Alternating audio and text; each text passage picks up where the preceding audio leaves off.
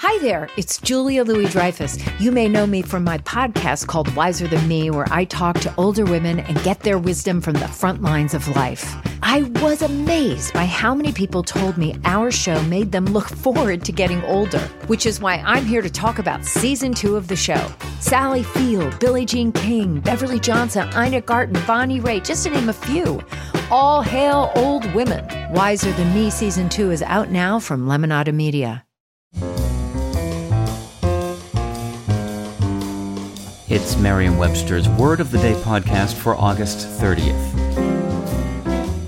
Brought to you by Merriam-Webster's Unabridged Dictionary Online, America's largest dictionary, now continuously updated.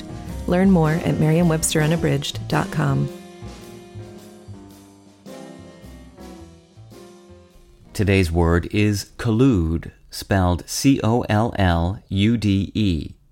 Collude is a verb that means to conspire or to plot. Here's the word used in a sentence from the Utica Observer Dispatch. 2 forestry companies colluded for more than a decade to control the prices of toilet paper and other products following a meeting at a golf course to end a price war, according to Chile's competitive practices regulator. Our English lude words, that is, allude, collude, delude, elude, and prelude, are based on the Latin verb ludere, meaning to play. Collude dates back to 1525 and combines ludere with the prefix col, meaning with or together.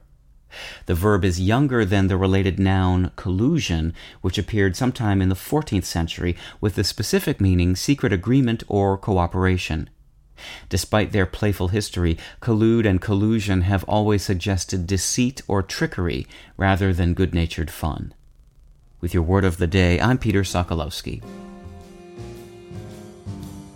Visit the new Merriam-Webster Unabridged, America's most comprehensive online dictionary and the best source of current information about the English language. Get started today at merriam-websterunabridged.com.